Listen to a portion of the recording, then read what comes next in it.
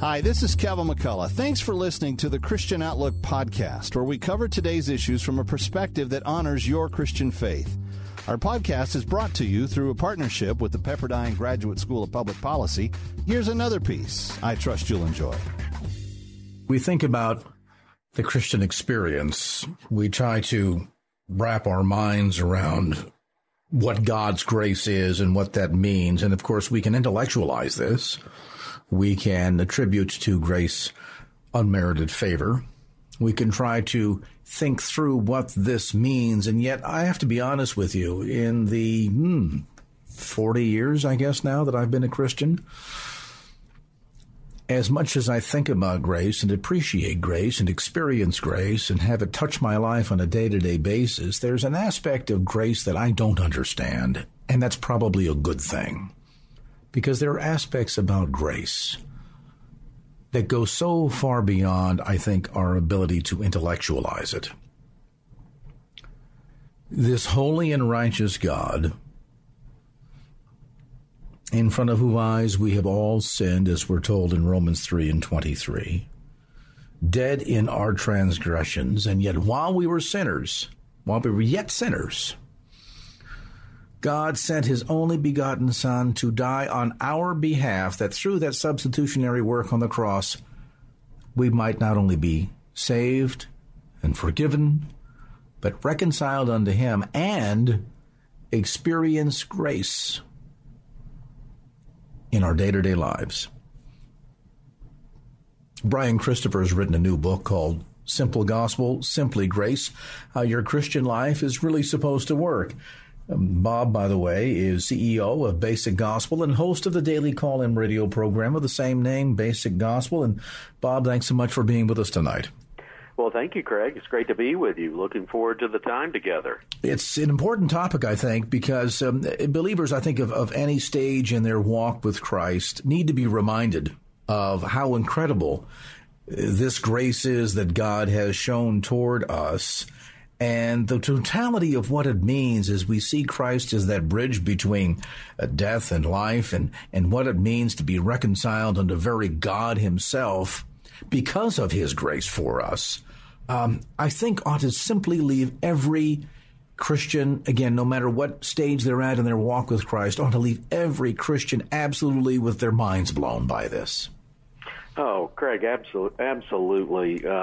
Most theologians, when they get to their later stages of life, and this has been through 2,000 years of church history, when asked, what is the most important subject about Christianity, and they always choose the word grace. Because even if they've been Christians for 50 years, 70 years, 80 years, they feel like they've just scratched the surface.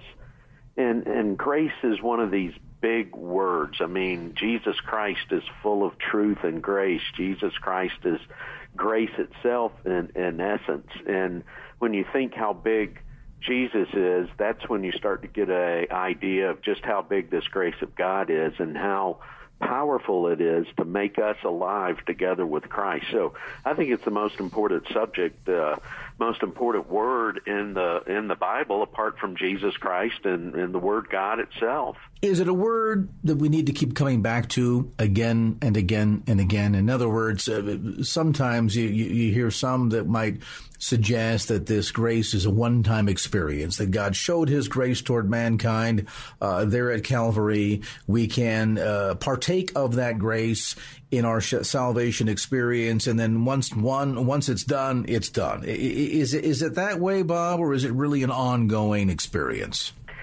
Well, it's an ongoing experience. I say in the book, once grace gets started, it never ends. And, one of my favorite writers is D. Martin Lloyd-Jones. And He said this: the Christian life starts with grace, it must continue with grace, and it ends with grace. Grace, wondrous grace. You never can get away from it. And as soon as you start getting away from, the grace of God, I find that's when things start to mess up.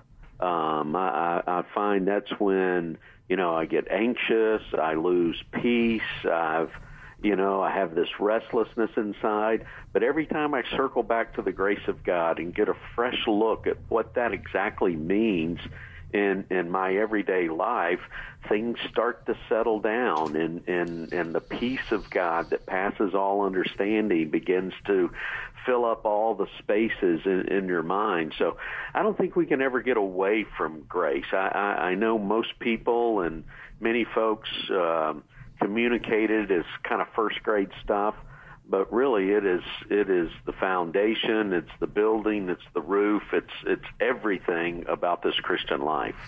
Your book title, Simple Gospel, Simply Grace, might suggest that there's a simplicity to this. And I guess it's kind of interesting because it's simple to the degree that Scripture lays it out for us, and yet there's a level at which I don't know that we can ever really fully understand grace, can we?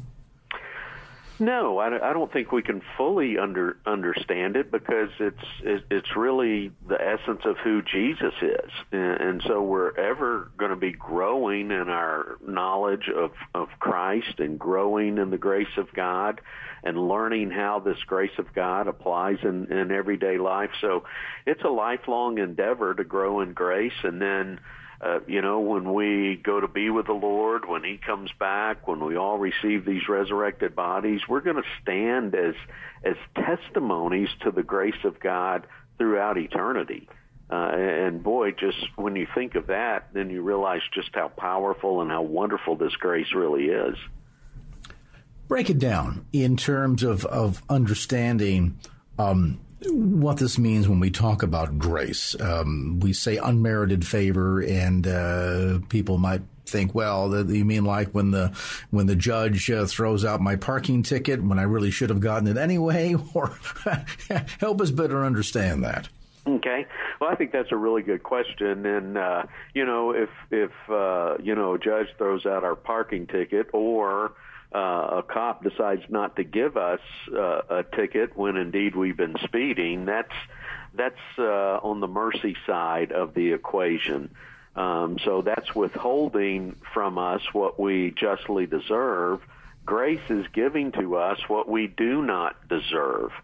So grace is this very present, active word in our lives. So all of us, when we come into this world, we're dead in trespasses and sin. So spiritual death is a big problem. We don't deserve life. There's nothing that we could do to merit life. There's nothing that we could do to bring it about for ourselves. So God, in His grace, has to reach down to us, even though we were dead, and make us alive together with Christ. So that's the first aspect of God's grace. It's, when you read that passage, Ephesians 2:8-9, for it is by grace that we have been saved through faith. It's a gift of God, not of ourselves. Well, the whole context of that passage is going from death to life, that God makes us alive together with Christ. That's grace. He gives us what we did not deserve. And then it's this life of Christ that sustains us. So we're always in His favor. Nothing can separate us from His love. By His grace, He's forgiven us of all of our sins. By His grace, He teaches us to say no to sin and to live righteous, upright lives.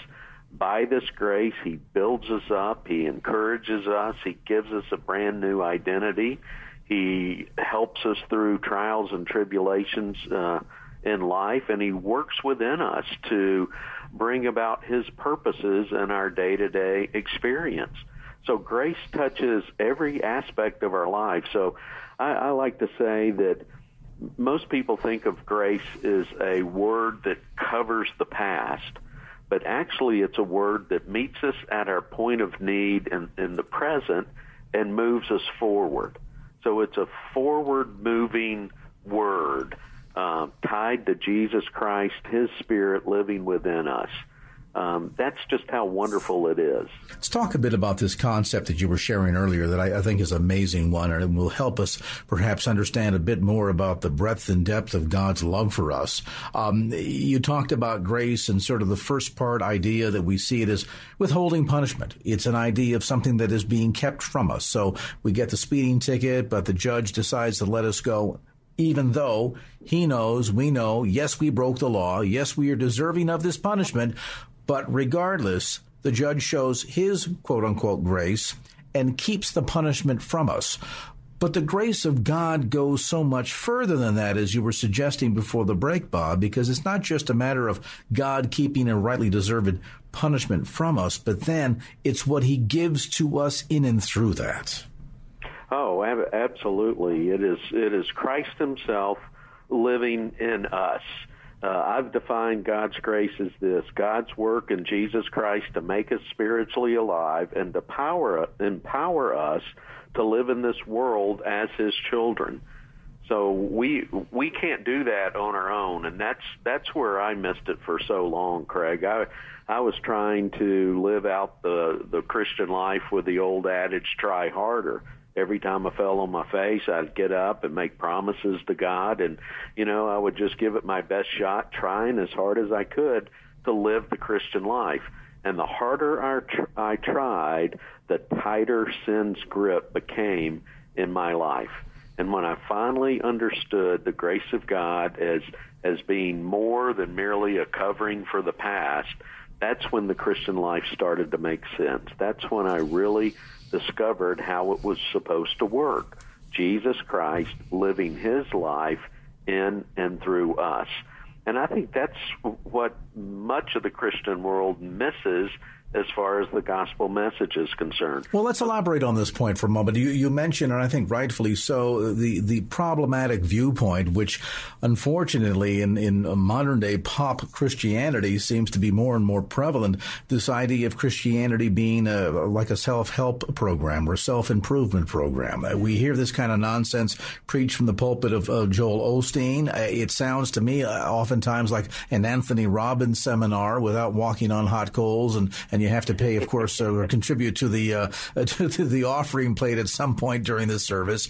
But it almost, well, it doesn't almost, it outright cheapens grace and turns what God is meaning to be this wonderful experience of, as you suggest, not just withholding punishment, but then giving to us. It really short circuits and robs us of the fullness of his grace when we see it as just this sort of self-help or self-improvement program. Yeah. God doesn't want to make us better. He wants to make dead people alive in Christ. I mean, our old way of life was empty. Peter really nailed it in his first letter when he said that life that was handed down to us from our moms and dads is nothing but an empty life. You can slice it every way you can, and it still comes up empty. So God sent Jesus to put an end to that old life and to raise us up with him so we could walk in the newness of life. And that newness of life is a life lived by grace through faith in Jesus. And we really have to learn to embrace that simplicity. And here's where the difficulty lies, Craig. Faith is a foreign concept to us until Christ comes in our lives. And then we start to discover what a life of faith is all about. So constantly from, Genesis through Revelations, we see these reminders. Trust the Lord. Trust in the Lord with all your heart and lean not on your own understanding. Those who put their confidence in the Lord, those who believe the Lord. That's the one thing that God is looking for from us, a heart that believes him. And in that faith, all kinds of incredible things happen in our day-to-day lives. But why is it that so often, Bob, we wind up getting bogged down in fear and in guilt, and it becomes, I think we see this every once in a while, some of these extreme sports programs on TV, and you watch these guys going whitewater rafting, and all of a sudden they're heading down and they think they're having the grand old time, and all of a sudden the torment of the water overcomes the raft and overcomes them. They might find themselves suddenly out of control and running off the edge like you're about to head, right over the edge of the, Niagara Falls or something. And suddenly you become absolutely overwhelmed by fear and guilt, just like the guys get overwhelmed by the torrent of water when they get out of control. How do you go about extracting yourself from that when the flow of the current is so fast? Well, Craig, that's a great point, and boy, a beautiful analogy there as far as fear in our lives. Fear has to do with punishment. That's how John connected it in his first letter, and he says, "Perfect love casts away that fear." And if we're really going to grow in grace and embrace this new life that we have in Christ, we first have to settle that forgiveness issue. We have to recognize that the blood of Jesus actually did take away our sins once and for all. That is, I think, one of the most critical truths that we need to latch onto and really take our stand upon. And that's the fact that when we receive Christ, we receive forgiveness of sins. Paul said it twice, once in his book to the Ephesians, once in his letter to Colossians, that in him we have redemption, the forgiveness of sins. So the question is, are you in Christ? And if you answer yes, then you can ask, well, what do you have according to these passages? Well, it says redemption, the forgiveness of sins. Now, the question that follows that is, do you really believe it? Do you really believe that right now, at this very moment, you have forgiveness of sins? And that becomes the real issue. If I struggle right there, that's when fear can take hold of my life. I want you to share with our listeners the Binaca story.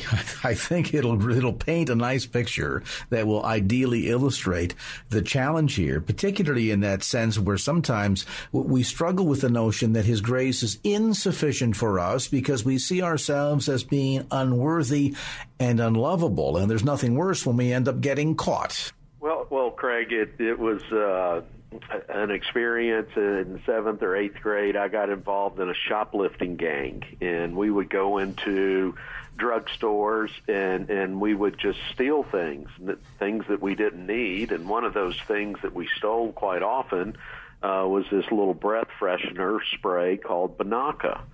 Well, one night, Friday night, I spent the night with my friend David, and we went out and went to one of those stores, and we stole some Binaca, and we stole a lock. Why? It just for the challenge of it, I guess. And so we came back home, and I went home the next day, and as things would have it, David's mom went into his room and started cleaning up, and she found the lock, and she asked David, "Where'd you get this?" And he said, "Well, we stole it." And he just caved like any person would, and as moms do. She dug a little deeper, and David told the whole story about Bob actually stole it, and we got Binaca too, and so she tried to figure out what to do, and then she picked up the phone and called my mom. And that next Monday, I was delivering papers. I had skipped out on my band rehearsal. I was a truant, so, I'm a thief and a truant. And, Mom's not real pleased with me. And she says, "Get in the car." And I'm like, "No, it's a beautiful day." And finally she says, "Binaca."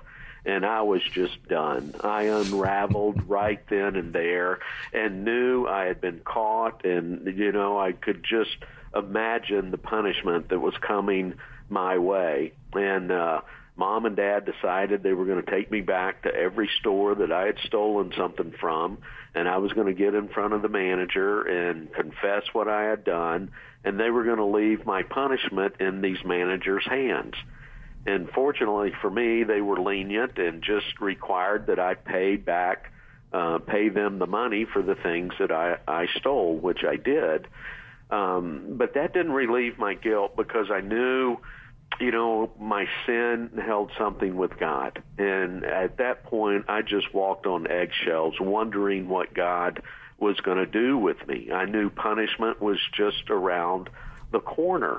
And that fear just overcame me in such a way that every time I sinned, I felt Jesus left me. And so I had this formula. I'd confess, I would ask God to forgive, and then I would ask Christ to come back in my life. And I probably prayed 500 different times during my teenage years for Jesus to come back and live in my life, because I didn't know what he had actually accomplished through his death, burial, and resurrection. And finally, I went to a Bible study, and the teacher started explaining Colossians chapter 2. When you were dead in your trespasses and sins, he made you alive together with Christ. He forgave all your sins.